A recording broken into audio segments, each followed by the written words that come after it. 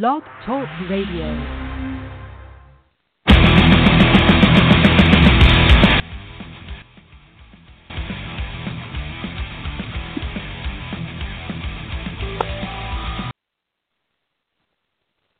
Hello, everybody. Welcome back to the Bareback Facts. This is Big D coming at you with the Bareback Facts history. And today we're going to be talking about Wicca and Neo-Paganism and what these terms mean. We'll be talking about witchcraft as far as the concept goes in relation to this religious ideology. Remember, our call-in number is 718-508-9883. Call in.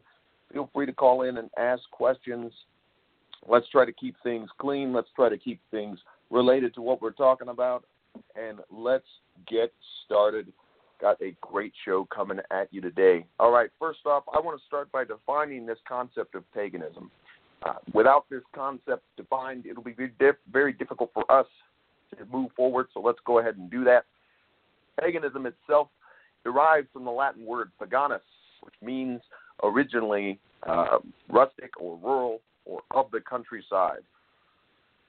This term later comes to mean, with the advent of Christianity and the advent of Judaism, and their spread into Southern Europe and Eastern Europe in the period we call antiquity, later came to mean non-participant one, or one who is excluded for more distinguished professional group, thus private, civilian, as opposed to public, official, or military. The Latin term paganismus was first used in the 4th century by the early Christian community in reference to populations of the Roman world who worshiped many deities, either because they were increasingly rural and provincial relative to the Christian population, or else because they were not milites Christi, which means the soldiers of Christ. Paganism, the word pagan itself, are considered to be, by many, to be a derogatory reference to those who do not believe in what we would consider to be, quote-unquote, mainstream religion. Now, with that being said, this is our groundwork. This is where neo-pagan religions trace their lineage or attempt to do so, and this is where Wicca attempts to trace its lineage. Now, as we move forward, it's important now that we look at this concept of neo-paganism. So, how do we define neo-paganism? Neo-paganism is a general term for a variety of related religious movements which began in the United States and a few other countries such as Norway and Denmark and Sweden in the 60s and 70s respectively. They have literary roots going back to the mid-19th century Europe as attempts to revive what their founders thought were the best aspects of ancient pagan ways, blended with modern humanistic, pluralistic, and inclusionary ideals, while consciously striving to eliminate certain elements of traditional Western monotheism, including dualistic thinking and Puritanism. The distinguishing characteristics of neo-paganism include a perception of divinity as immanent and a multiplicity of deities of all genders, a commitment to environmental responsibility, and a creative approach to ritual. So, we would define neo-paganism as it is an attempt to reclaim what was believed to have been lost, attempts to tap into the beliefs of the people who came before us. Whether they always do it successfully or not is a matter of debate. It depends on what neo-pagan religion you're talking about.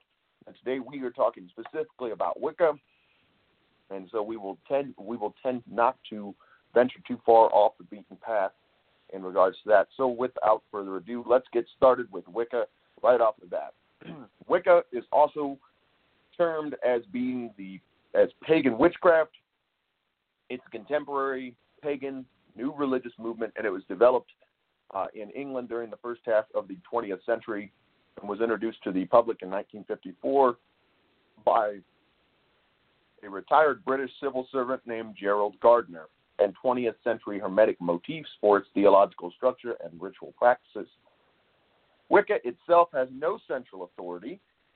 Its traditional core beliefs, principles, and practices were originally outlined in the 1940s and the 1950s by Gardner and Doreen Valiente, both in published books as well as in secret written and oral teachings passed along to their initiates. So one might say that this has a very cult-like feel to it, but if we go back in history, you will find that almost more often than not, many of the major religions in the world start out in such a manner. Christianity itself starts out as a cult, an underground religious movement, particularly as it pertains to the Western, Christian community of the Roman Empire. So they start out as an underground, illegal cult before they gain ground in the empire. So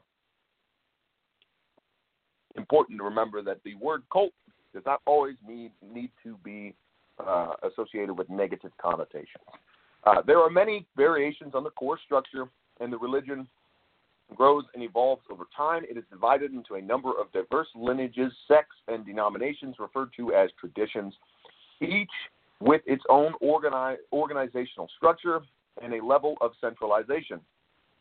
Due to the decentralized nature of this religious ideology, however, there is some disagreement over what actually constitutes Wicca.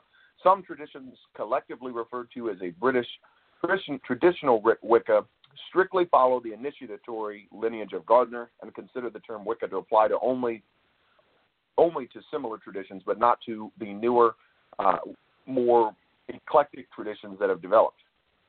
Now, Wicca is typically duotheistic, worshiping a goddess and a god, and these are traditionally viewed as the moon goddess and the horn god, respectively. We'll get into that a little bit more as we move forward. Now, these deities may be regarded in a henotheistic way as having many different divine aspects, which can in turn be identified with many diverse pagan deities from different historical reasons. They are sometimes referred to as the great goddess and the great horned god, with the adjective great connotating a deity that contains many other deities within their own nature. These deities are sometimes viewed as facets of a greater pantheistic divinity, which is regarded as an impersonal force or process rather than a personal deity.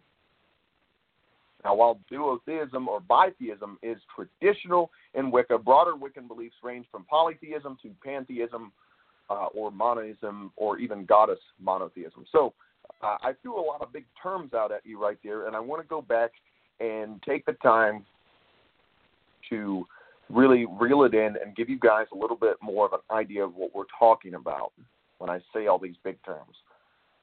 So, first off, I want to start by defining what duotheistic is. For those of you who don't practice a religion that requires that you worship more than one deity, implies that one worships two deities. Okay. Same thing with bitheistic, although not really a term that I would really use. I would say dualistic or duotheistic, but you're getting the point. And pantheistic or polytheistic refers to many gods or deities, if you will. Wiccans, though, tend to worship many gods in many cases. They tend to be very pantheistic, acknowledging the power of a triple goddess, which I am going to break down for you now. Before we move any further, this is a key facet for many Wiccans right here. This is a very important part of Wicca. For those of you who don't know, Wicca is seen by many as an attempt to reclaim the feminine aspect of God. For those of you who don't know about the ancient religions that predate Christianity, there were many gods and goddesses both. If we take a look at the Greek pantheon alone, there were numerous female goddesses, everyone from Artemis, Athena, Hera, and the list goes on and on and on. We have a large number of female goddesses in Greek mythology. You look at Norse mythology, you have a large number. You have Freya, you have Frigg, you have a large number. Hel, she is also a goddess. You have a large number of female goddesses. The advent of Christianity and Judaism and Islam, which tended to steadily push out all these other religions that existed before them, in the regions that they sprung up in, you tended to see that these people would lose out. The idea of the feminine god in Europe with the advent of Christianity, and there is a tremendous pushback within pagan traditions against this idea that there is only one God, or for that matter, that there is not a feminine aspect of God. Now, the triple goddess is an attempt to tap back into this idea of the feminine aspects of the divine. So if we look at the triple goddess itself, it's an idea that's been adopted by many neo-pagans, not just Wiccans, as one of their primary deities. And in common neo-pagan usage, the three female figures are frequently described as the mother, the maiden, and the crone, each of which symbolizes both a separate stage in the female life cycle and the phase of the moon, and often rules one of the realms of earth, underworld, and the heavens. Now, while these may or may not be perceived as aspects of a greater single deity, which they tend to be all associated as being one trinity, if you will, all one God. The goddess of Wicca's duotheistic theology is sometimes portrayed as the triple goddess, her masculine consort being the horned god. Now, for those of you who are about to jump down the bandwagon, jump down the pesky rabbit trail of, oh my God, he said horned god, so it's got to be the devil. I knew it. I knew my friends were Satan worshipers. I just want to be really clear that when I refer to the horned god within the pagan context is not the devil. Although he was demeaned as such by early Christians, the horned god tends to refer most commonly to one of many fertility gods that existed throughout the ancient world. In the Celtic tradition, we have Cernunnos, who is a horned, antlered god who appears with the coming of spring to make the earth fertile again with the help of the goddess. We also have, of course, the god Pan, who was, again, a god of rebirth and spring, and a satyr, or horned god, a goat man. So we have, over time, we've seen a sort of demonization of these ideas by mainstream religious communities, and this is in no way an attempt to sort of demonize Christianity, but it is an attempt to get you guys to understand that when we look at these other religions, we have to do so without the rose-colored glasses. We have to look at these things and give them their due.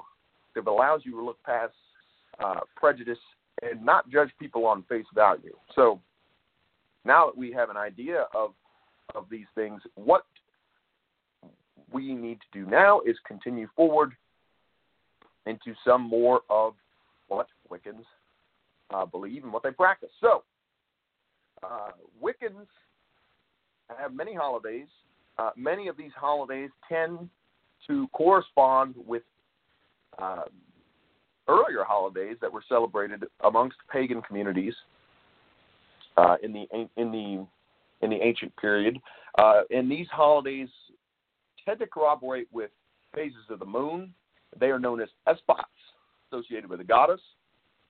And they have other festivals which correspond with the cycles of the sun, which are seasonally based festivals known as Sabbats. And for those of you who are really good at picking up on words that sound like other words, Sabbath sounds a heck of a lot like Sabbath, and that's by design and intention. And commonly, Sabbats are commonly associated with the horn god, while espots are associated with the goddess. Now,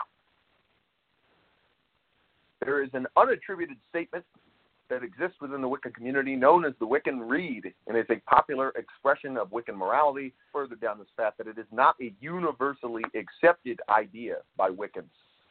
Wicca often involves the practice of ritual magic, but it is not necessary in every case. So, scholars tend to classify Wicca as a new religious movement, and more specifically as a form of quote-unquote modern paganism. It is cited as the largest, best-known, and most influential, as well as the most extensively academically studied form of paganism. Within the movement, it has been identified as sitting on the former end of the eclectic to reconstructionist spectrum.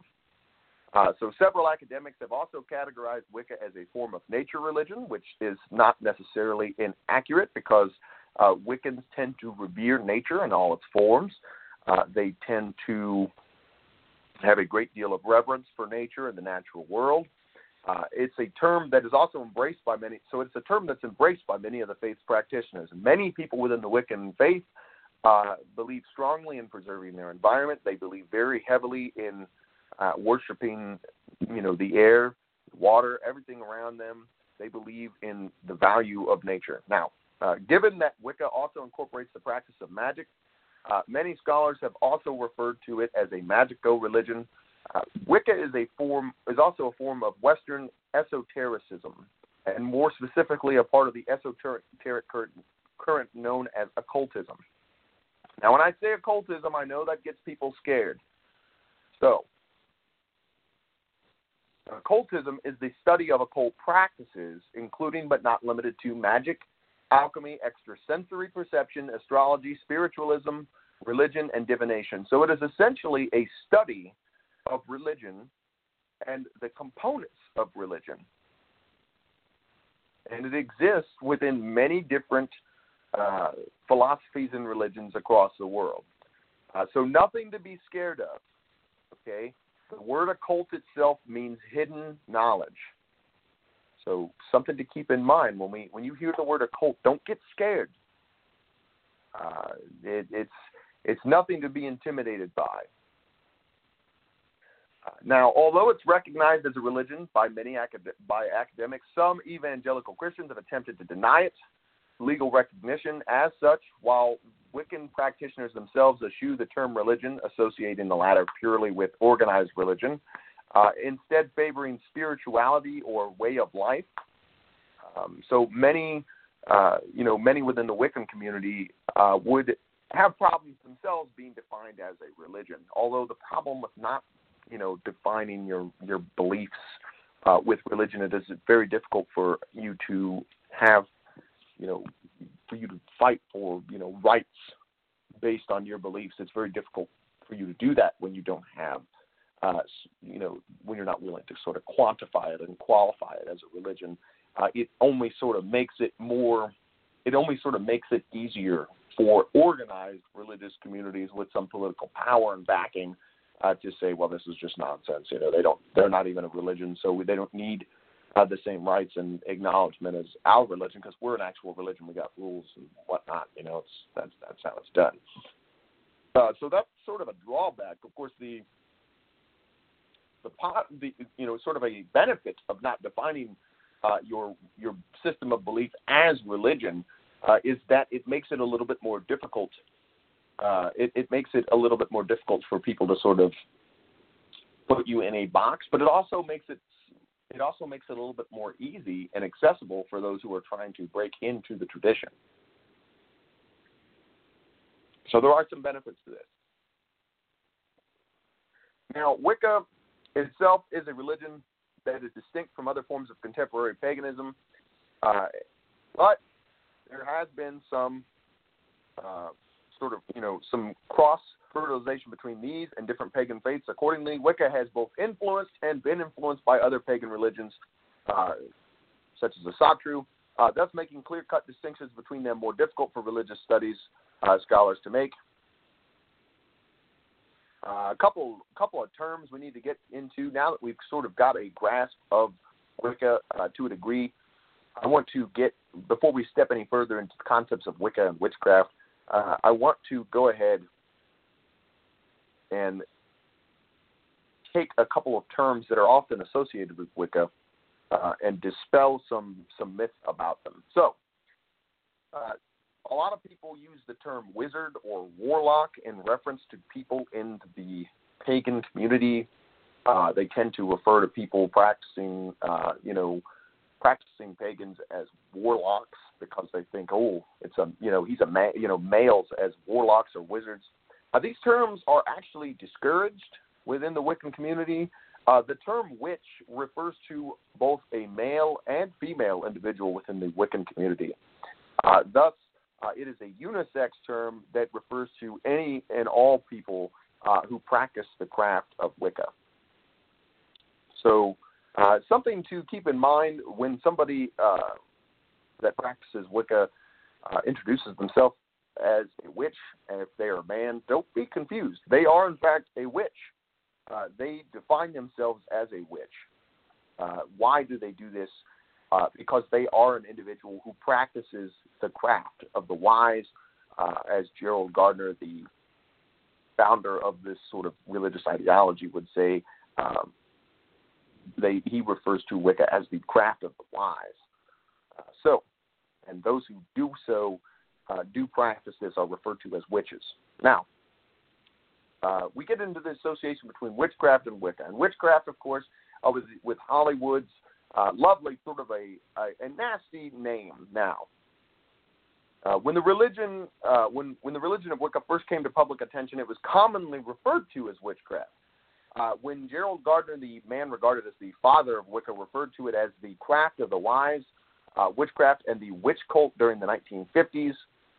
So there's no evidence, however, that he ever called it Wicca, although he did refer to the collective community of pagan witches as the Wicca, with one, and as a name for the religion. Wicca developed in Britain during the 1960s. Now, it's not known precisely who invented the term Wicca in reference to the religion, although one possibility is that it might have been Gardner's rival Charles Cardell, who was referring to it as the craft of the Wiccans in 1958. The first recorded use of the word Wicca appears, however, in 1962, and it has since been popularized to the extent that several British practitioners founded a newsletter called The Wiccan in 1968. Now, although pronounced rather differently, the modern English term Wicca is derived from the Old English Wicca or Wiche, the masculine term for wizard or sorcerer, and the feminine term for witch, respectively, that was used in Anglo-Saxon England. By adopting it for more modern usage, Wiccans were both symbolically cementing their connection to the ancient pre-Christian past and adopting a self-designation that would be less controversial than witchcraft. So there is a method to the madness here. Now, in early sources, Wicca referred to the entirety of the religion rather than specific traditions. In ensuing decades, members of certain traditions, then known as traditional Wicca, began claiming that they only should be termed Wiccan, and that other forms of the religion must not use it.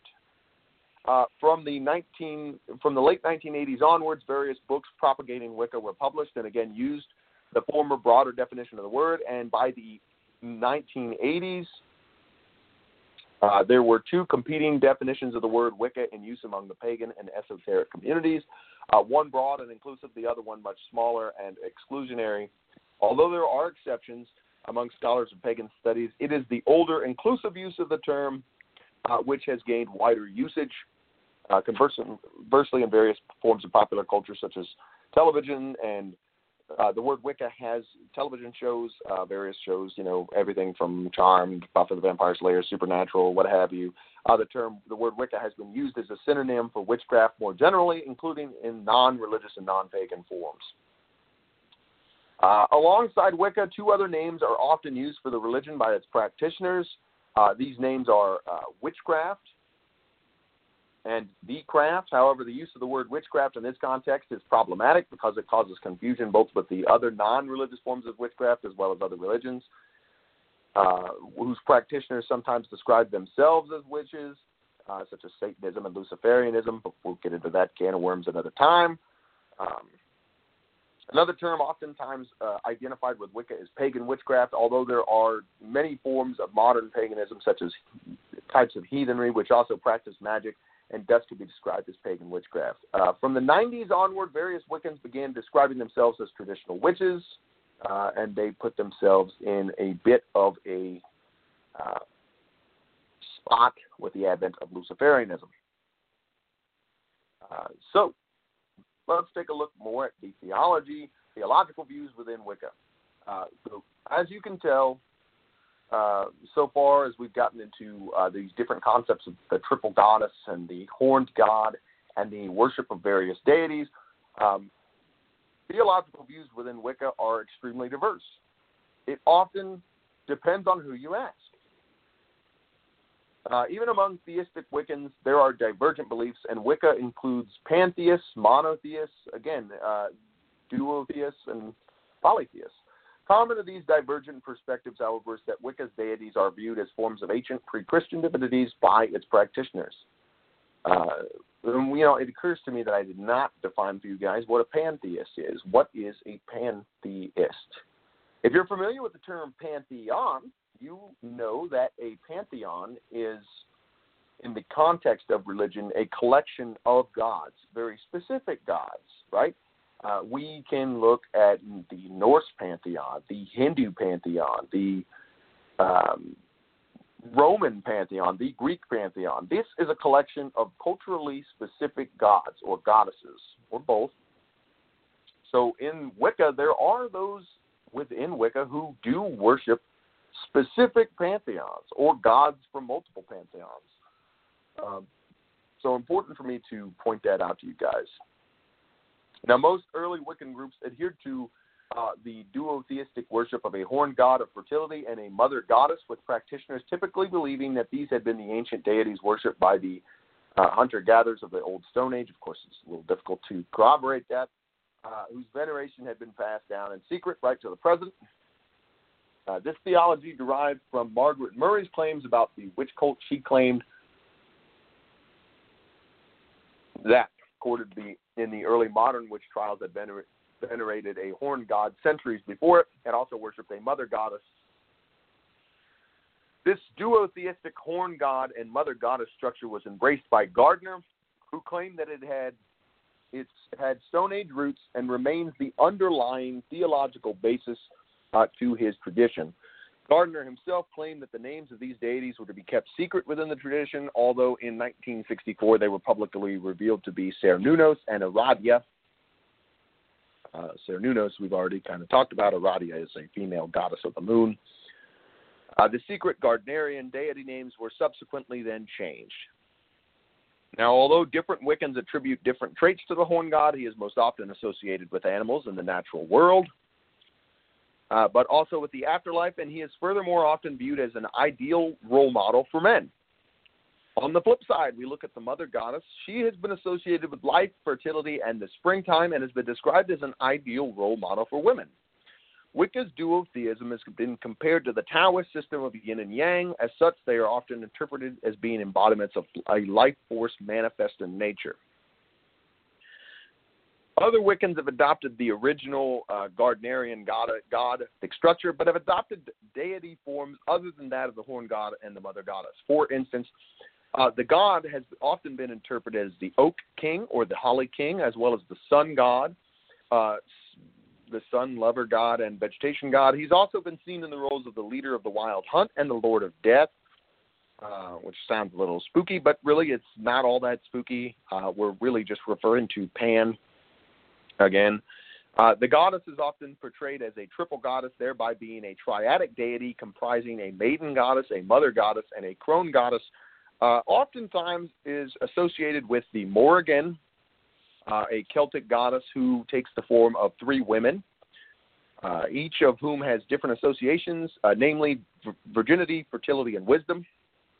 Other Wiccan conceptualizations have portrayed her as a moon goddess or a menstruating goddess. Gardner himself stated that beyond Wicca's two deities was the supreme deity or prime mover, an entity that was too complex for humans to possibly understand. This belief has been endorsed by other prominent practitioners who have referred to it as the cosmic logos, supreme cosmic power, or Godhead. Gardner envisioned the supreme deity as a deist entity who had created the under-gods, among them the god and goddess, but who was not otherwise involved in the world. And alternatively, other Wiccans have interpreted such as an entity as a pantheistic being of whom the god and goddess are facets. Now, while Gardner himself criticized monotheism, citing the problem of evil, for those of you who are not familiar with the problem of evil, refers to the question of how to reconcile the existence of evil with an omnibenevolent, omniscient, and omnipotent God. So that is what the problem of evil is, and an argument from evil attempts to show that the coexistence of evil and such a God is unlikely or impossible. It attempts to show that the contrary have traditionally been discussed under the heading of theodicy. So the problem of evil is often formulated as the logical problem of evil and the evidential problem of evil. The logical form of the argument tries to show a logical impossibility in the coexistence of God and evil, while the evidential form tries to show that given the evil in the world, it is improbable that there is an omnipotent, omniscient, and holy good God if evil can exist. So that's a little bit of philosophy for you there. So Gardner criticized monotheism. Explicitly, monotheistic forms of Wicca developed in the 1960s when the U.S.-based Church of Wicca developed a theology rooted in the worship of what they described as one deity without gender. In the 1970s, Dianic Wiccan groups developed which were devoted to a singular monotheistic goddess, and this approach, too, was often criticized by members of British traditional Wiccan groups, who lambasted such goddess monotheism as an inverted imitation of Christian theology. As in other forms of Wicca, some goddess monotheists have expressed the view that the goddess is not an entity with a literal existence, but rather a Jungian archetype. Jung. I don't feel like jumping into it today. Moving forward. As well as pantheism and duotheism, many Wiccans accept the concept of polytheism, thereby believing that there are many different deities and various gods and goddesses. Some accept the view espoused by the occultist Dion Fortune that all gods are one god and all goddesses are one goddess. That is to say that the gods and goddesses of all cultures are respectively aspects of one supernal god and goddess. With this in mind, a Wiccan may regard the Germanic Aostra, or Ostera, for those of you in favor of the Celtic variety, the Hindu god Kali, and the Christian Virgin Mary, each as manifestations of one supreme goddess, and likewise the Celtic Cernunnos, the ancient Greek Dionysius, and the Judeo-Christian Yahweh as aspects of a single archetypal god. So a more strictly polytheistic approach holds that various goddesses and gods must to be separate and distinct entities in their own right. The Wiccan writers Jeanette Farrar and Gavin Bone have postulated that Wicca is becoming more polytheistic as it matures, tending to embrace a more traditionally pagan worldview. Such a view, some Wiccans, however, conceive of deities not as literal personalities, but as metaphorical archetypes or thought forms, thereby technically allowing them to be atheists, quote unquote, although I'm not willing to go that far.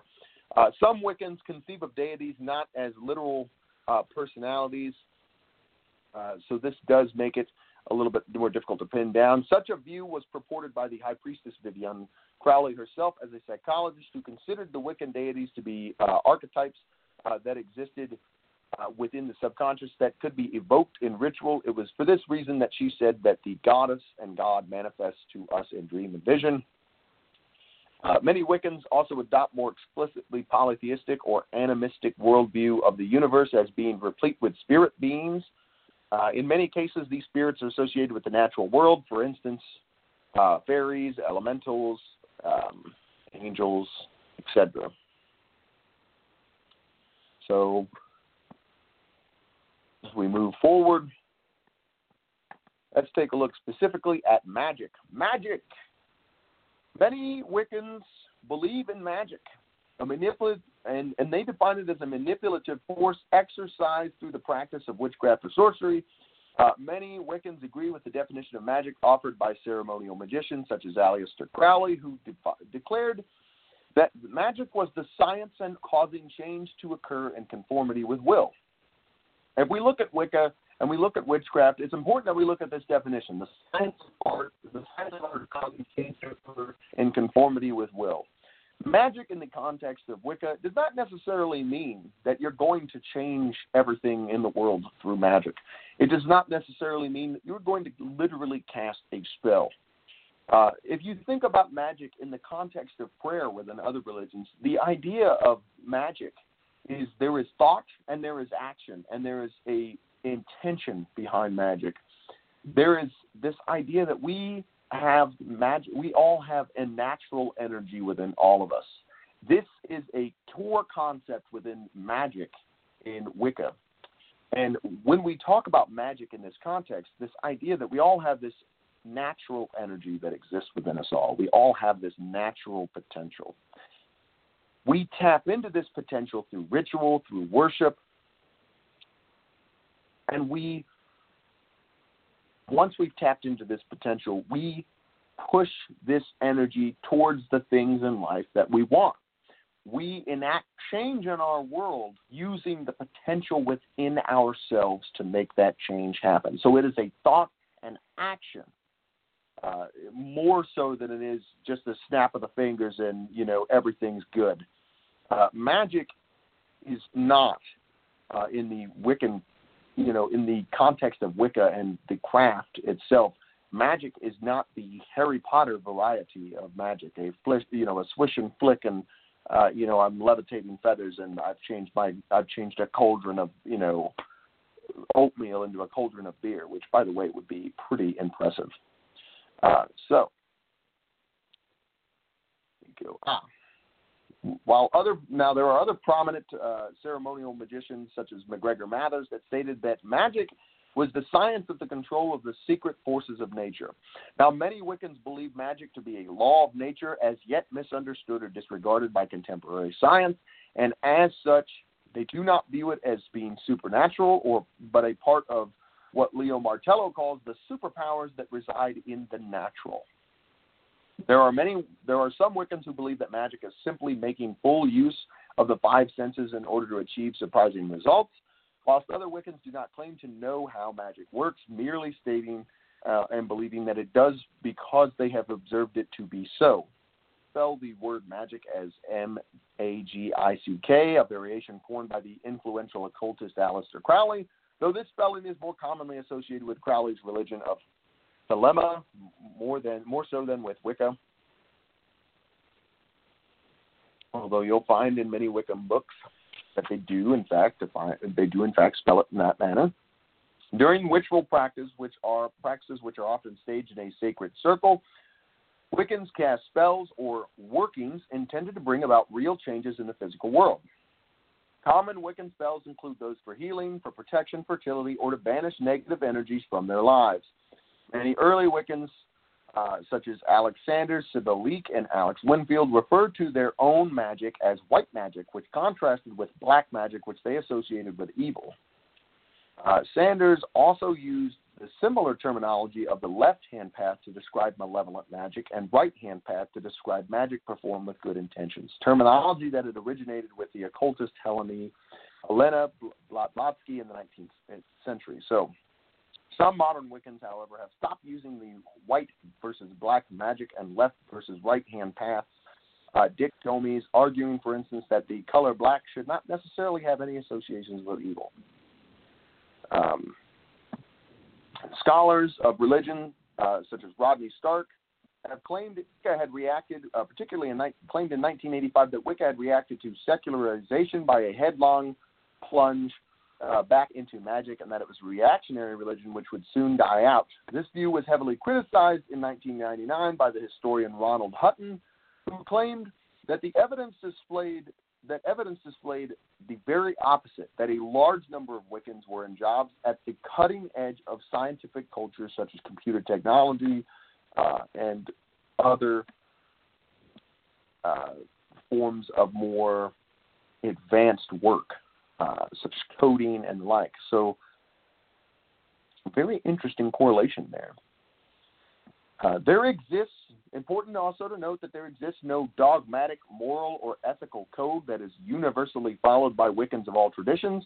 There is, however, a sort of code known as the Wiccan Rede that is followed by a majority of people that practice Wicca, which states, "And it harm none, do what ye will." So as long as you're not harming others, you may do what you desire. This is usually interpreted as the declaration of the freedom to act along with the necessity of taking responsibility for what follows from one's actions and minimizing harm to oneself and others. Now, another major common element of Wiccan morality is the law of threefold return. The threefolds rule holds that whatever benevolent or malevolent actions a person performs will return to that person with triple force or with equal force on each of the three levels of body, mind, and spirit. This is similar to the Hindu conceptualization of karma, the idea that when we commit actions in life, they have consequences, and these consequences can be either negative or positive based on the actions we commit. A positive action is to generate good karma later in life, or perhaps in your next life, and that's a whole other can of worms. We talk about Hinduism, but the idea is that by doing good in the world, you will reap back good. By doing bad in the world, then you're only doing yourself harm because the bad is going to come back to you. Now, the Wiccan Rede was most likely introduced into Wicca by Gardner and formalized publicly by Valiente, one of his high priestesses. The threefold law is an interpretation of Wiccan ideas and ritual made by Monique Wilson and further popularized by Raymond Buckland in his books on Wicca. So many Wiccans also seek to cultivate a set of 8 virtues mentioned in Doreen Valiente's Charge of the Goddess, one of her books on the topic of Wicca, these being mirth, reverence, honor, humility, strength, and beauty, power, as well as compassion. In one of her poems, they are ordered in pairs of complementary opposites, reflecting a dualism that is common throughout Wiccan philosophy. Some lineaged Wiccans also observe a set of Wiccan laws, commonly called the Craft Laws or Ardanes, 30 of which exist in the Gardnerian tradition and 161 of which are in the Alexandrian tradition. So there are some rules depending on who you ask. Let's get into some popular symbolism of Wicca. I feel like we're doing pretty good, guys. I feel like we're making some progress here. Now, a popular symbol within paganism is the pentagram, right? Or pentacle. What is a pentacle? What is a pentagram? Now, I know what you're thinking. You're thinking, oh no, it's about to get devil worshipy in here because there's a pentacle. Oh no, what's going to happen? Well, it's all going to be okay. When you understand what a pentacle stands for, you won't be scared anymore. Now, the terms pentagram and pentacle are sometimes used rather interchangeably, but the most precise meanings for these terms are as follows. The word pentagram itself comes from the Greek penta, which means 5, as in pentagon, and gram comes from the Greek verb graphein, to write. The same ending is found in such words as telegram. Thus, pentagram refers to a 5-pointed star or any figure of 5 lines. It is most often used to refer to a symmetrical 5-pointed star with equal sides, drawn either with a single line or with two closely parallel spaced lines. Their overall shape is like the decoration on top of many Christmas trees and the stars of the American flag. So there you go. An upright pentagram is a 5-pointed star with 1 point aligned upwards, and an inverted pentagram is a 5-pointed star with 2 points aligned upwards. An upright pentacle is generally defined as an upright pentagram surrounded by a circle, as is shown on many people's necklaces. People tend to wear these around their neck. And tend to be cut or engraved into a flat disc shape. Now, the upright pentacle is a symbol that apparently originated as the symbol of a goddess who was worshipped over an area which extends from present-day England to Egypt and beyond. Her name was Kor. She goes by many names. There are names such as Kar, Kara, Karnak, Saris, Kore, Kar, Karnak, Kare, Kerma, etc. As Carmenta, she was said to have invented the Roman alphabet, and from her alternative Roman name, Saris, have evolved many English words such as cardiac, carnal, cereal, corn, kernel, etc. Her Kore's sacred fruit is the apple. When an apple is cut through its equator, by the way, both halves will reveal a near-perfect pentagram shape at its core, with each point on the star containing a seed. Many Wiccans and other Neo-Pagans and some communities such as the Roma continue to cut apples in this way. The Roma referred to the core of an apple as the star of knowledge, by the way. So something to believe, some interesting little trivia that goes with this for you. The Celts believed that the pentacle was the sign of the goddess of the underworld, who they called the Morrigan. The concept of 5 points seems to have permeated at least one of the Celtic lands. Ireland had 5 great roads, 5 provinces, and 5 paths of the law. The fairy folk counted by 5s, and the mythological figures wore 5-fold cloaks. So 5 is a fancy number in certain systems of belief. Kind of like in the Abrahamic religions. Everything comes in 3s. The pentacle and pentagram are the main symbols used by Wiccans and many other neo-pagan groups. The religion of Wicca is based in part on ancient Celtic deities, symbols, and days of celebration, and they are an earth-centered religion whose days of celebration follow the phases of the moon and the seasons. We've talked about this. But what we didn't talk about is that the membership in the U.S. is on the order of around 750,000 to a million individuals. So this makes Wicca about the 5th largest organized religion in the United States, behind Christianity, Islam, Judaism, and Hinduism. So, Wicca has a relatively large following.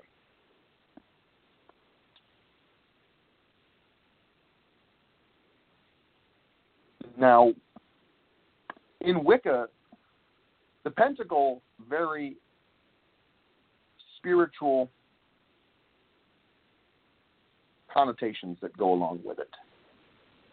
The 5 points of the star represent something very important. They represent the 5 elements that make up all existence, all life as we know it. There are 5 elements that compose all life within Wicca.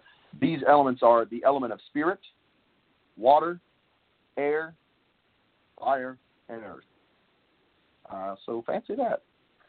So these, they're often, the 5 elements are often referred to as air, fire, water, earth, or aether, or spirit. Aether itself unites the other 4. These are seen as symbolic representations of the phases of matter. And they are the stuff of life. They are the things necessary for life to exist. Now, each element within the Gardnerian craft has been associated with a cardinal point of the compass: air with east, water with fire with the south, water with the west, earth with the north, and the spirit as the center.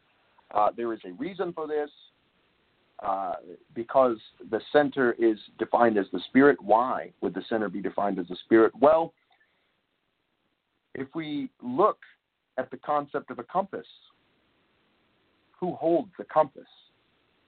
A person holds the compass, right? Ideally, if you're using a compass to find direction, you're holding it. So you are that element. You are the missing element within these 5 elements that magic and in this religion requires. The human element, the person within the practice, is the 5th element within this. So kind of an interesting way of looking at things if you tend to look at magic in this way. It makes a little bit more sense, right? These elements exist independent of our will, and if they are the stuff that makes us up, we add that last element for existence. So it's a very interesting way of viewing the world.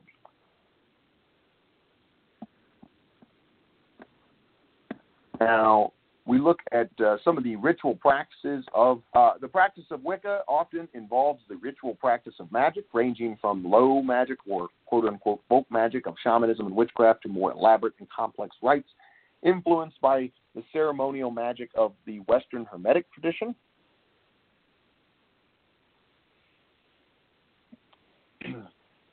Now, there are many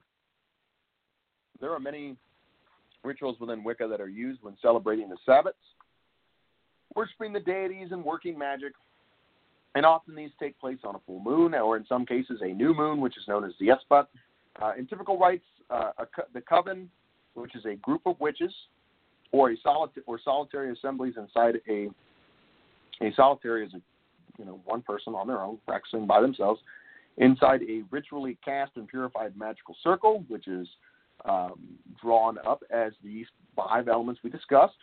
Casting the circle may involve the invocation of the guardians of the cardinal points, so the 5 elements we talked about, alongside their respective classical elements, air, fire, water, and earth, and their respective cardinal directions. Once this circle is cast, a seasonal ritual may be performed, prayers to the god and goddess are said, and spells are sometimes worked. These may include various forms of raising energy, including raising a quote-unquote cone of power for the purpose of sending, healing, or other magic to persons outside of the space. So there is a bit of ritual here. We break it down. There starts with the purification of the sacred space and the participants themselves. So there is an attempt to cleanse oneself before entering what is going to be a holy space in this context. So one might want to bathe before stepping into worship, casting the circle, of course, so drawing up their holy space, calling of the elemental quarters, which we just talked about, this cone of power, now drawing down the gods, so this is, of course, invoking the name of one's gods of choice. The spell casting itself, asking for what you want from these gods, which would be the 7th step. This is the actual ritual itself. Then, of course, there will be a celebration. Why not? You want to celebrate when you're with a bunch of people, so you might eat, you might dance, you might play games, you might chant together, you might drink and be merry, and then finally, the closing of one's worship service, a farewell to the quarters and participants. So you say goodbye to the gods that you were invoking, the power, the energy that you were invoking, and of course you say goodbye to the participants of the rite. So not really all that unlike a church service, right? You go to church, you get cleaned up, you go to church, you get to looking good, right? Smelling good, get that smell good, feel good going. You go to church, you say hi to everybody, you sing some songs, you listen to a sermon, you might have something to you might have something to eat. If your church doing a potluck, right? You say some prayers, you go home. Not very different from what you might think. Now, these rites often include a special set of magical tools. Keep in mind, this is not universal. Not every single Wiccan uses these things. Tools include a knife, referred to as an athame, a wand, a pentacle, and a chalice. Other tools include a broomstick known as a besom, a cauldron, candles, incense, and a curb blade known as a boline. An altar is usually present in the circle on which ritual tools are placed, and representations of the god and goddess may be displayed. Some people fast before they enter these rituals. Others do not. Some are known to ritually bathe before doing so. And again, this goes back to what we talked about. This goes back to sort of a commonality that we share, that we see within many religions, this idea that before you go into an area where you're talking to the divines, you want to be clean. You want to be presentable, right? You're going to meet a god, so you want to try to impress this god. Wiccans, of course, we talked about this. They celebrate several seasonal festivals of the year, and these are commonly known as Sabbats. Collectively, these occasions are termed the Wheel of the Year. Most Wiccans celebrate a set of 8 of these Sabbats. However, other groups only follow 4 or a few others, or some only follow 6. It just depends on who you talk to. Different people follow a different amount. The 4 Sabbats that are common to all British-derived groups are the cross-quarter days, sometimes referred to as the Greater Sabbats. The names of these festivals are in some cases taken from old Irish fire festivals, though in most traditional Wiccan covens, the only commonality with the Celtic festival is the name. Gardner himself made use of the English names of these holidays, stating that the 4 great Sabbats are Candlemas, May Eve, Lammas, and Halloween. The equinoxes and solstices are also celebrated. So when Wicca was first developing in the 30s through the 60s, many of the early groups adopted the commemoration of these 4 Sabbats. These are seen as the 4 main festivals that had survived Christianization, and they were thus celebrated and revived as the true holidays of the pagan witchcraft religion. The other 4 festivals commemorated by many Wiccans are known as lesser Sabbats, and they comprise the solstices and the equinoxes, and were only adopted by 1958 by members of a few different covens, before subsequently being adopted by other followers of the tradition, and eventually other traditions that came later, such as Alexandrian Wicca and the Dianic tradition. Now, the names of these holidays that are commonly used today are often taken from Germanic pagan holidays.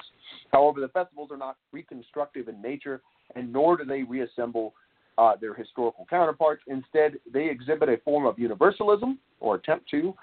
Rituals observed may display cultural influence from the holidays from which they take their name, as well as influence from other unrelated cultures. So let's take a look at some of the Sabbats. On October 31st, from October 31st to November 1st, we have Samhain, or Halloween. Samhain is, of course, a Celtic holiday. It is a Gaelic festival marking the end of the harvest season and the beginning of winter, or the darker half of the year. Traditionally, it's celebrated from the 31st of October to November, as the Celtic day began and ended at sunset, and this is about halfway between the autumn equinox and the winter solstice. Traditionally, we often refer to it as Halloween. It is the night when the spirits of the dead and that are living, there is a barrier between us that gets thinner, according to those who adhere to the Celtic tradition. It is a day for reverence to those who have passed. On this day, people paid their respects to the spirits. And, of course, we get the lovely tradition, the lovely childish tradition of Halloween that comes out of this, based on what some of the practices of earlier people were doing. They were leaving out treats and gifts for the spirits of the dead, and, of course, attempting to ward off evil by leaving sort of tribute treats. This later, of course, morphs into the trick-or-treating concept, the idea that we'll have people dress up like spooky things to scare away the spooky spirits, and we'll keep them happy by giving them treats, so they'll keep doing it. Then we have Yuletide, which is a festival. It's often referred to as Yule. It's a festival observed by historical Germanic peoples.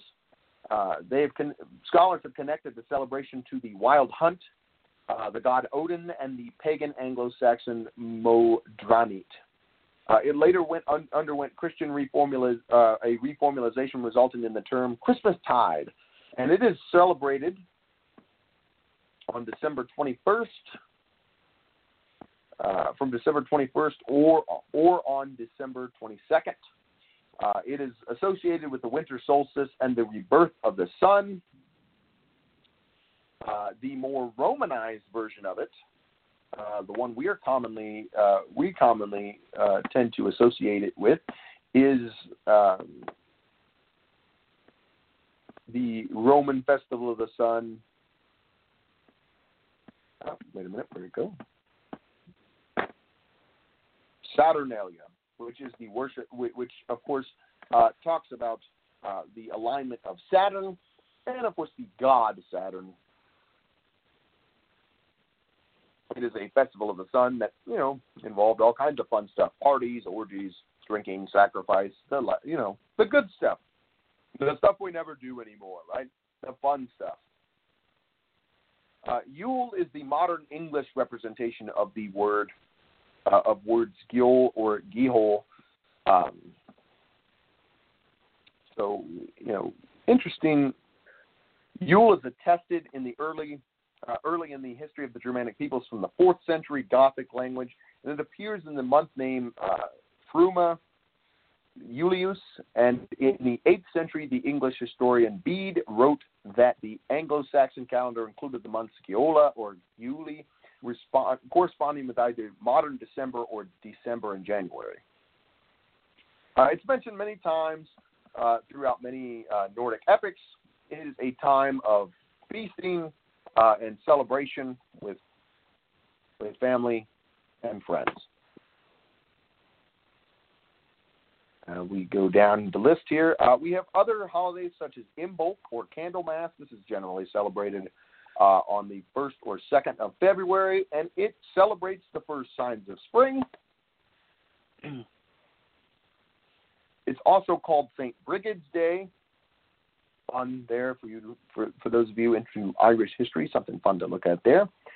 It was widely observed throughout Ireland and Scotland as well as the Isle of Man, and is one of the 4 Gaelic seasonal festivals along with Beltane, Lunasad, and Samhain, and corresponds to the Welsh Gwyl Fair y Caerlliw. For Christians, especially in Ireland, it is the feast day of St. Brigid.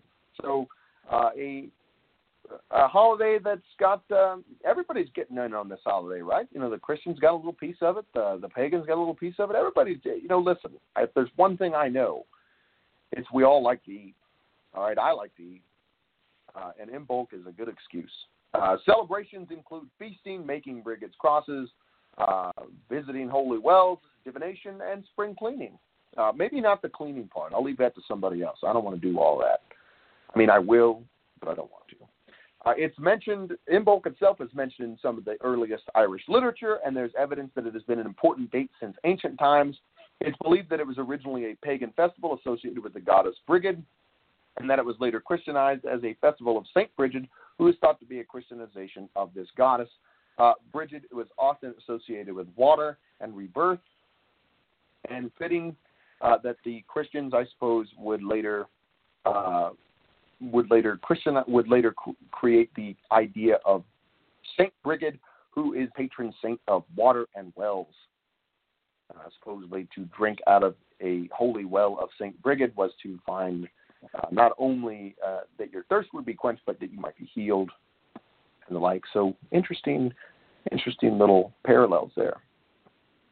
Brigid at Imbolc, Brigid's crosses were made, and a doll-like figure of Brigid called a Briddiog would be paraded from house to house. Brigid was said to visit one's home at Imbolc, and to receive her blessings, people would make a bed for Brigid and leave her food and drink, while items of clothing would be left outside for her to bless. Brigid was also invoked to protect homes and livestock, and special feasts were had, holy wells were visited, and there was also a time for divination. So, fun stuff, right? We're getting some of these holidays. They're just awesome, right? Then we have Ostara. Ostara is held from March 21st to March 22nd. It's been referred to as Eostra, Ostara, or more commonly known to a lot of you as Easter. It is the namesake of the festival of Easter in some languages. Can trace its lineage to both Germanic and Celtic tribes. Eostra, who, by the way, of the Germanic month bearing her name in Northumbria, Eostranop, is the namesake of the festival Easter in many languages. Eostra is attested solely by Bede in his 8th century work, The Reckoning of Time, where he states that during Eostramanod, the equivalent of April, pagan Anglo-Saxons had held feasts in Eostra's honor, but that this tradition had died out by his time, replaced by the Christian Paschal month, the celebration of the resurrection of Jesus.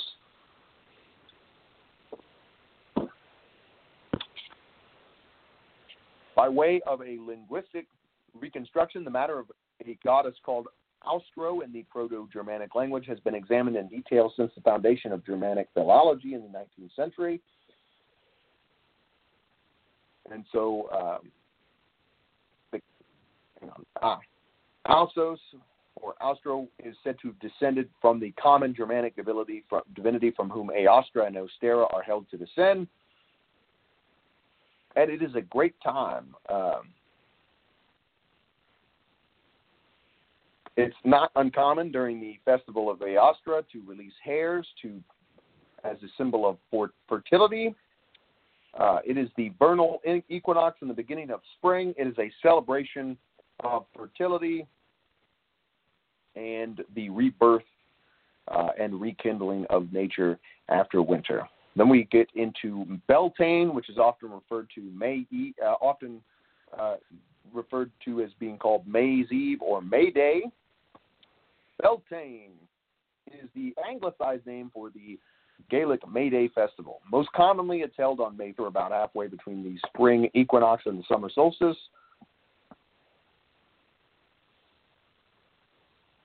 It's generally held from April 30th to May 1st. So, a lot of these holidays tend to be held for either a day or a single night or 2 days.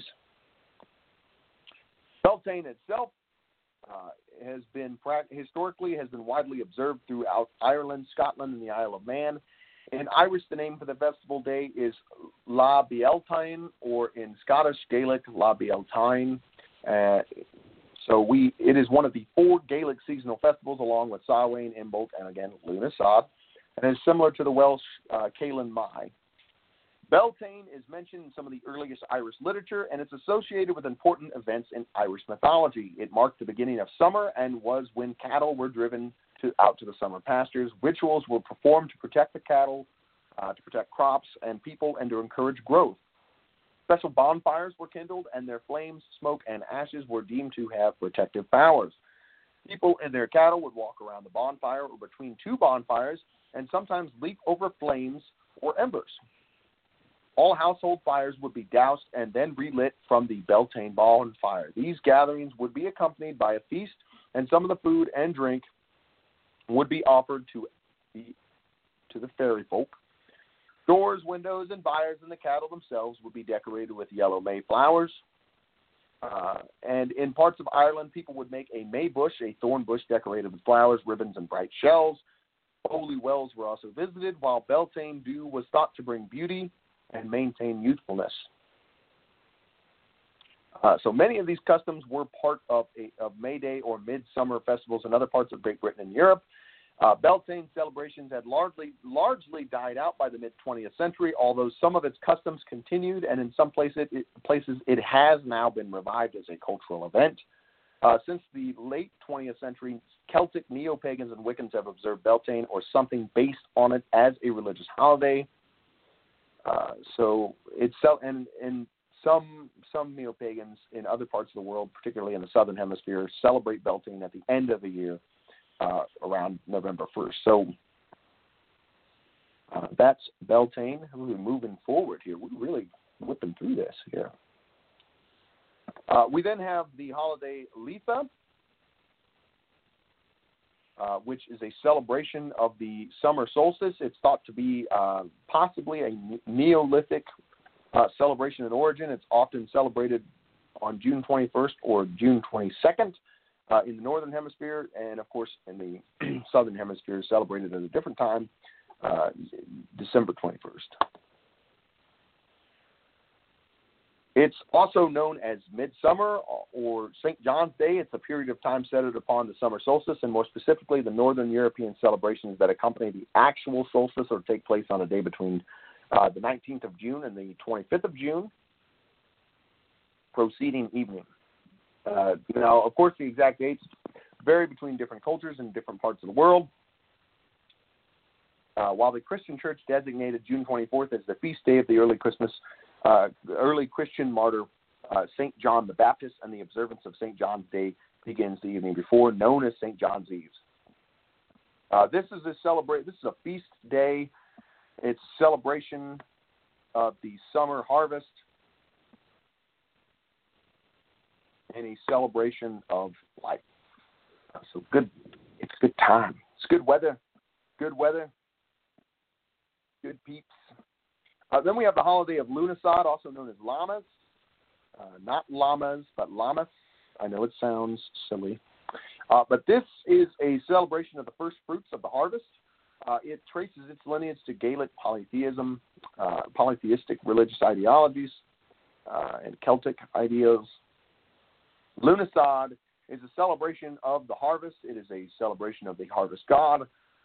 It is a Gaelic festival that marked the beginning of harvest season, and it is historically widely observed throughout Ireland, Scotland, and, of course, the Isle of Man. Originally, it was held on the 1st of August, so about halfway through the summer solstice and the autumn equinox. However, over time, the celebration shifted to Sundays nearest to this date. It is one of the 4 Gaelic seasonal festivals, again, along with the others we've talked about so far, and it corresponds to other European harvest festivals such as the Welsh Gwyl Awist and, of course, the English Lammas. Lughnasadh is mentioned in some of the earliest Irish literature. It has pagan origins. The festival itself is named after the god Lu, who is a Celtic god of knowledge, wisdom, and technology, interestingly enough. It involved great gatherings that included religious ceremonies, ritual athletic contests, feasting, matchmaking, and trading. There were visits to holy places, and that there is significant evidence that shows religious rites included an offering of the first fruits and a feast of the new food and bilberries, the sacrifice of a bull, and a ritual dance play in which Luz seizes the harvest for mankind and defeats the powers of blight. So much of the activities would have taken place on top of hills and mountains, higher places. Of course, there are offerings, feasting, hand fasting, fairs, athletic contests. This is a very popular tradition. Its customs persisted widely until the 20th century, with the event being variously named Garland Sunday, Bilberry Sunday, Mountain Sunday, and Chrome Dove Sunday.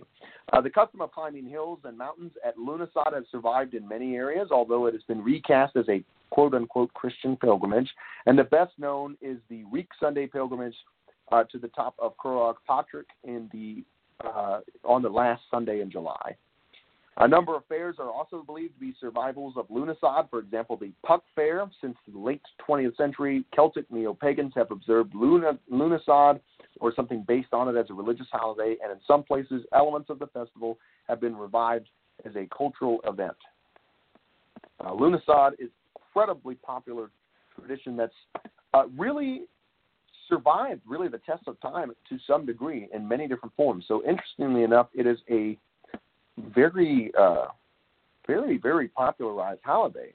And, despite the fact that it's gone by so many names, you have so many different festivals associated with it. This makes for a very fascinating topic of conversation. Of course, now we get to the final, which is called Mabon. It's also known as Modron.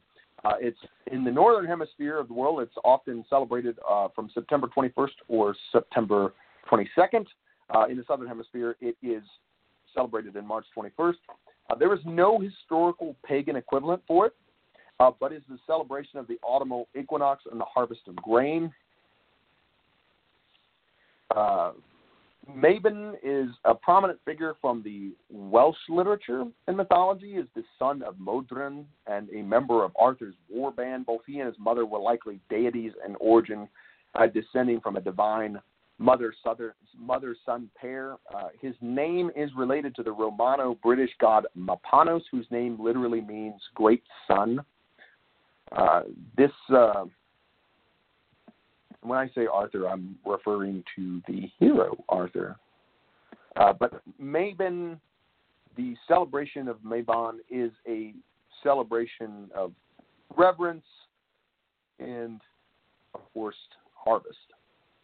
As we move forward, so these are the major Sabbats. These are the holidays often celebrated by Wiccans.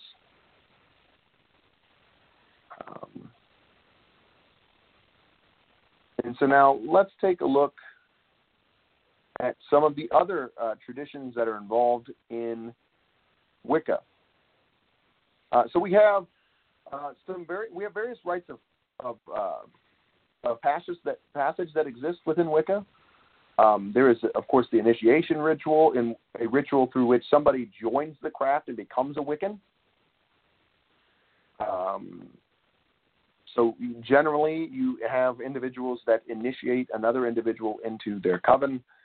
They provide them with guidance. They give them some sort of training, and this involves almost sort of a baptismal service in which this person gains sort of this new spiritual identity and experiences a spiritual enlightenment. We also have the tradition of hand fasting, which is another tradition held by Wiccans, and is commonly used term for their weddings. Some Wiccans observe the practice of a trial marriage for a year and a day, which some traditions hold should be contracted on the Sabbath of Lughnasadh, as this was the traditional time for trial. For tell-town marriages among the Irish. A common marriage vow in Wicca is for as long as love lasts, instead of the traditional Christian till death do us part. The first known Wiccan wedding ceremony took place in 1960 amongst the Bricket Wood coven between Frederick Lamond and his first wife Gillian. Some Wiccans perform self-initiation rituals to dedicate themselves to becoming a Wiccan. The first of these is to be published was in Paul Hudson's Mastering Witchcraft in 1970, and unusually involved recitation of the Lord's Prayer backwards as a symbol of defiance against the historical quote-unquote witch hunt. Subsequent, more overtly pagan self-initiation rituals have since been published in books designed for solitary Wiccans by authors such as Doreen Valiente, Scott Cunningham, and Silver Raven Wolf. Infants in Wiccan families may be involved in a ritual called Wiccaning, which is an analogous practice to christening. The purpose of this is to present the infant to the god and goddess for protection. Parents are advised to give their children the gift of Wicca in a manner suitable to their age. In accordance with the importance put on free will in Wicca, the child is not expected to, nor required to adhere to Wicca or any other forms of paganism should they not wish to do so when they reach adulthood. Another tradition within Wicca is the keeping of a book of shadows. In Wicca, there is no set sacred text such as the Christian Bible, the Jewish Tanakh, the Hindu Gita, or Islamic Quran, although there are certain scriptures and texts that various traditions hold to be important and influence their beliefs and practices. Gerald Gardner used a book containing many different texts in his own covens, known as the Book of Shadows, among other names, which he would frequently add to and adapt. In his Book of Shadows, there are texts taken from various sources, including the works of Charles Godfrey Leland, such as Aradia or the Gospel of the Witches from 1899, and the works of 19th to 20th century occultist Aleister Crowley, whom Gardner knew personally. There's also, in his book, examples of poetry largely composed by Gardner and his high priestess, Valiente, the most notable of which, is, of course, is The Charge of the Goddess, which we spoke of. Similar in the use of grimoires or ceremonial magicians, the book contained instructions for how to perform rituals and spells, as well as religious poetry and chants like Echo, Echo, Azaric, used in those rituals. Gardner's original intention was that every copy of the book would be different because a student would copy from their initiators, but changing things which they felt to be personally ineffective. However, amongst Gardnerian witches today, particularly in the U.S., all copies of the book are kept identical to the version that the high priestess Monique Wilson copied from Gardner, with nothing being altered, supposedly.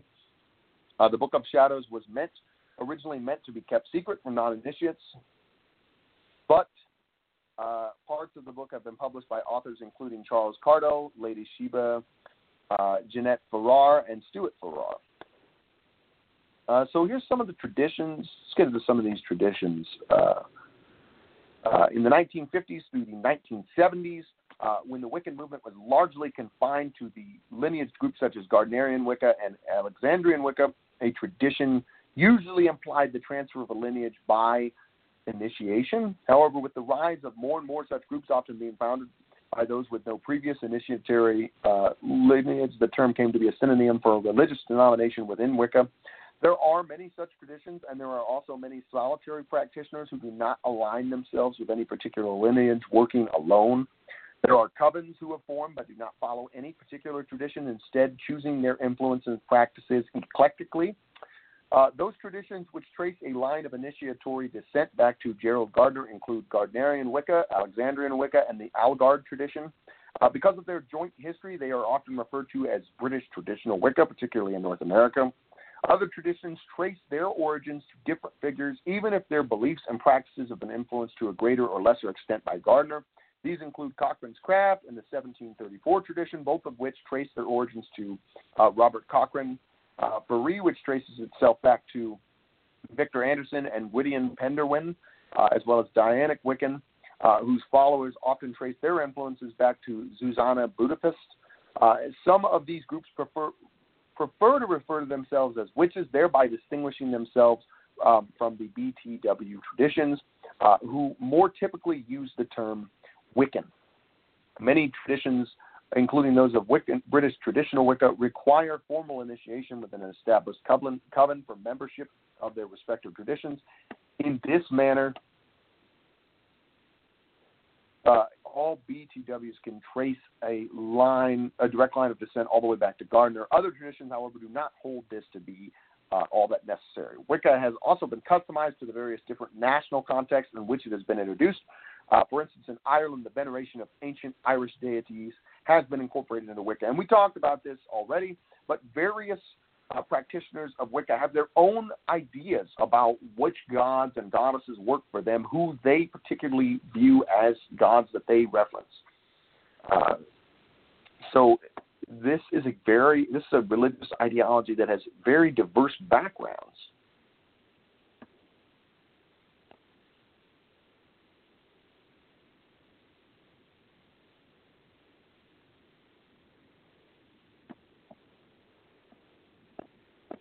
So let's take a look at some of the more contemporary, influences of Wicca. Wicca emerged in a predominantly Christian country, and from its inception, the religion encountered opposition from certain Christian groups, as well as from popular tabloids like the News of the World. Some Christians still believe that Wicca is a form of Satanism, although it's important, I think, now as we go forward, that you don't associate or conflate the two. They are quite different from one another.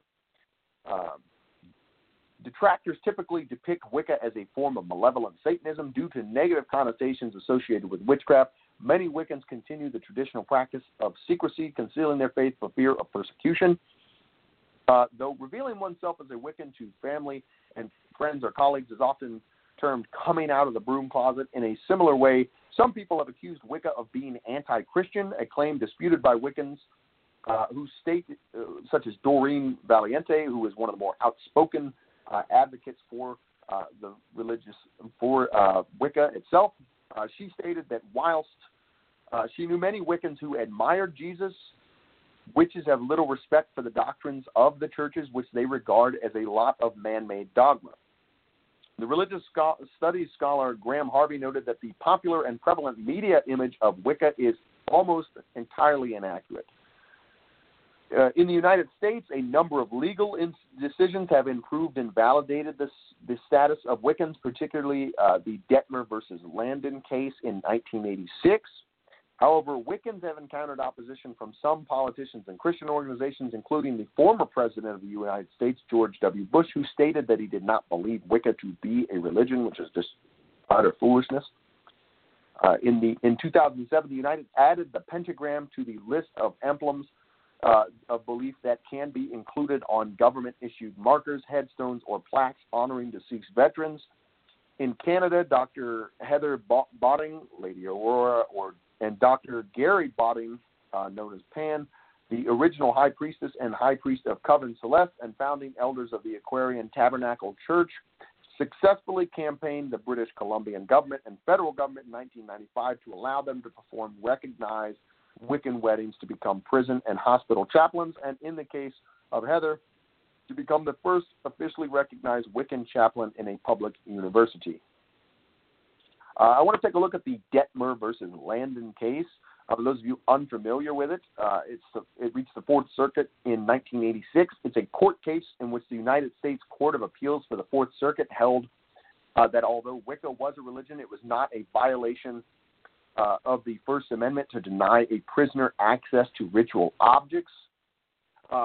One plaintiff, Herbert Daniel Detmer, was a Virginia prisoner and a member of the School of Wicca and desired access to ritual objects, including several varieties of knife with which to practice Wiccan rituals. Knives, of course, are not available to prisoners in jail. When the state would not provide him these ritual objects, he sued the director of the Virginia Department of Corrections, Robert Landon, in federal court to gain access to objects he claimed were necessary for his religious practice. Now, I think we all know that anybody that's in jail, but all right. In the United States District Court for the Eastern District of Virginia decided in Detmer's favor, finding that Wicca was a religion, rejecting the argument put forward by the Department of Correction that it was merely a conglomeration of occult practices. The decision was appealed to the Fourth Circuit Court of Appeals and was argued before the appellate court in April of 1986. So very important. So, I mean, there's a precedent for these things, right? We've got some real history here to look at. The Fourth Circuit, in a decision by Senior Circuit Judge John D. Butzner, Jr., affirmed the district court's ruling that Wicca was, in fact, a religion, but they did vacate the injunction, stated that the appellate court considered but rejected the claims of the government about Wicca itself, which included that Wicca was a mere conglomeration of various aspects of the occult, such as faith healing, self-hypnosis, tarot card reading, and spellcasting, none of which would be considered religious practices standing alone, and that even if Detmer's beliefs were religious, the rituals were not. The conclusion of the Fourth Circuit was that the district court had found that Detmer had a religious belief entitled to full First Amendment protections. He was not, however, entitled to an injunction, since the decision to prohibit Detmer from possessing the items that he sought did not discriminate against him because of his unconventional beliefs. So while this case was not entirely a victory for Detmer himself, it was the first time Wicca was recognized by a court of law as a legitimate religion. So very interesting court case, to say the least. The fact that Wicca has sort of gained such recognition is rather impressive.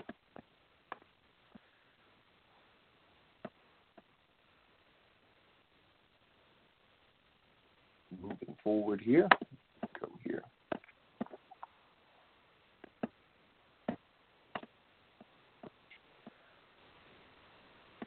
Now, how do we know if someone's Wiccan? This is another aspect of this we should probably talk about.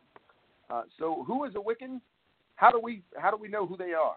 Wiccans come from all walks of life. They're doctors, nurses, teachers, soccer moms, writers, firefighters, whatever. They're from all walks of life. They're just like everybody else. In other words, anybody could be a Wiccan, and people become Wiccan for many reasons. A recent study estimated nearly 500,000 Wiccans reside in the United States today, and due to recent polling and recent studies, it's said to be closer to actually 1 million people that are Wiccans and that practice. So as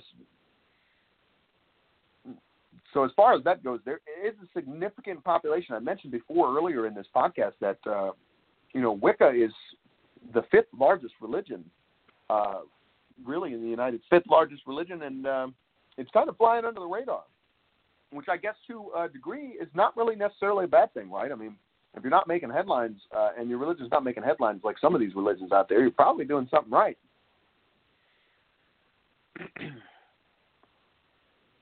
One thing that I didn't mention is that there is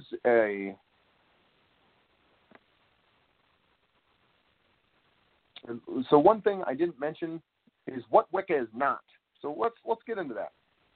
Wicca itself does not embrace the concepts of sin, heaven, or hell. They don't believe in the evils of sex or nudity. They don't believe in the necessity for confession or salvation. They do not practice Satanism or devil worship in any context of that. They do not. The main reason why they do not practice Satanism is because Satanism is closely related to atheism. And we'll be talking about Satanism on my show very soon, and it'll make sense as to why Wicca and Satanism don't gel. But Wiccans don't worship the devil, mainly because they don't believe in the devil. They don't believe in an archetypal figure that represents all evil, because really they don't have a necessity for it. They don't believe in animal sacrifice, and they don't believe in the inferiority of women. Wicca is not a fashion statement, and you do not have to dress a certain way to be a real Wiccan.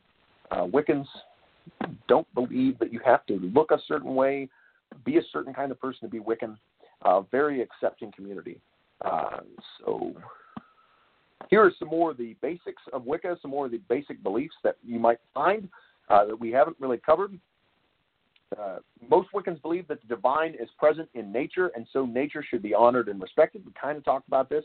Everything from plants, animals, to trees and rocks are elements of the sacred.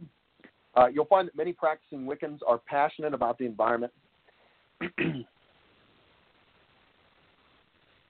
In most paths of Wicca, both a god and goddess are honored. We talked about that. The divine is present in all of us as well. We are all sacred beings, and an interaction with the gods is not limited to just the priesthood or a select group of individuals. For many Wiccans, the idea of karma, or in the form of the threefold law and the afterlife, is a valid one, although the Neo-Wiccan view of karma is very different than the traditional Eastern perspective. What we do in this lifetime will be revisited upon us in the next. Part of this idea of a cosmic payback system, of course, is something I talked about, the law of threefold. Whatever you do, you will get back threefold. So if you do good, you get back threefold good. You do bad, you get back threefold bad. There is the veneration of ancestors. Wiccans firmly and loudly believe that ancestors should be spoken of with honor. It's not considered out of the ordinary to commune with the spirit world. Many Wiccans feel that their ancestors are watching over them at all times, and there is a great reverence for those who have come before them, particularly family members, especially those who have passed recently. A firm key belief in Wicca is that everyone is responsible for their own actions. Personal responsibility is a key component of Wicca, whether magical or mundane. One must be willing to accept the consequences, either good or bad, of their behavior. Harm no one, or something along those lines, is a key facet of, is a key concept in Wicca. There are different interpretations of what actually constitutes harm, but most Wiccans follow the concept that no harm should intentionally be done to another individual. The respect the beliefs of others is another key principle and concept in Wicca. The idea that we should respect others based on their, respect their various beliefs. We don't have to agree, but we can respect you. There is no recruiting club in Wicca. Wiccans are not out to preach at you, convert you, or philatize towards you. Wiccan groups recognize that each individual must find their spiritual path on their own without coercion. While a Wiccan may honor different gods than you do, they will always respect your right to believe differently. And, of course, there are exceptions to every rule, but within Wicca is this key core set of concepts that you don't do harm to others, you accept personal responsibility for your actions, and you respect other people's beliefs and space. Now, I want to get into some of the source material that you can find if you're interested in looking a little bit more at this fascinating religion. I think we're making some progress together, guys. I think we're doing really well together here.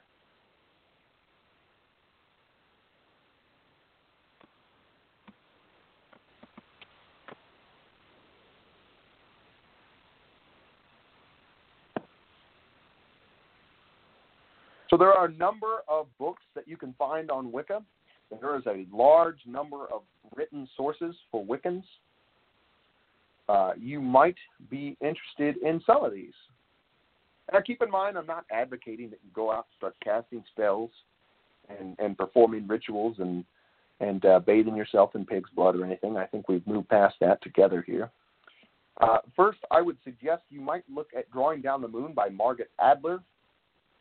Something to take a look at.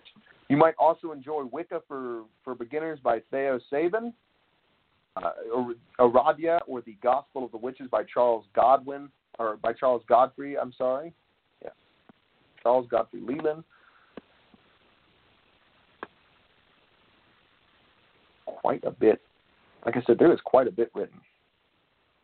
You can take a look at Witchcraft, a Handbook of Magic, Spells, and Potions by Anastasia Grayleaf. This is sort of an introductory text towards the practice of witchcraft. It gives you a better idea of how pagans, particularly Wiccans, view magic. So it gives you a good idea of the way that they interpret magic, what it means to them. You might take a look at The Triumph of the Moon by Ronald Hutton. Solitary Witch by Silver Ravenwolf. The Meaning of Witchcraft by Gerald Gardner. And finally, Earth, Air, Fire, and Water by Scott Cunningham. All of these sources are a good introductory step toward Wicca. It gives you a great idea of some of the key core concepts that we've talked about today. I hope this has been enlightening for all of you. I hope you've got a better understanding of what Wicca is and what separates it from other religious ideologies. Hopefully you've got a better understanding of it, and you might not look down on it or look at it with such a sense of trepidation or fear, because I think what we've learned here together is that there's really nothing to be afraid of in regards to Wicca. Wiccans are a very but based on what we've learned today, I think we can establish that for the most part, they're a pretty good bunch, right? There's some good eggs out there. So that's all I've got for you guys today. I don't see anybody calling in to ask questions, so I kind of thought we might have some people having some negative reactions towards this. I'm actually kind of pleasantly surprised that I didn't have anybody call in rage that I was talking about witches and witchcraft and spooky things. Not too long ago, I just talked about exorcisms, and I got somebody calling in getting a little upset. Very surprising, but a pleasant surprise it is. So take a look at those sources, everybody. Thanks for tuning in to the Bareback Facts. You guys can catch me here from 5 p.m. Eastern Time to 8 p.m. Eastern Time, although we're not going to make it to 8 p.m. today. We did pretty good together. We covered a lot of information in a very short period of time. So that's all I've got for you guys today. Remember, in the future, our call-in number is 718-508-9883. Thanks for tuning in to the Bareback Facts, and thanks for sticking with Totally Driven Entertainment Radio. This is Big D signing off. We'll see you guys next week when I have a special guest coming on the show, young scholar working in the Ukraine right now. I'm going to be bringing him on. He's going to tell us a little bit about his experiences abroad, and his research and his work right now. Should be a good time. His name's Thomas Barefoot. Those of you who've been listening in, think you guys are going to enjoy it. I hope you guys don't get too shy. Feel free to call in. He's a fascinating young man. You'll really enjoy what he has to say. I'm very much looking forward to it. That's all I've got for you guys. We'll be back next week with another edition of the Bareback Facts.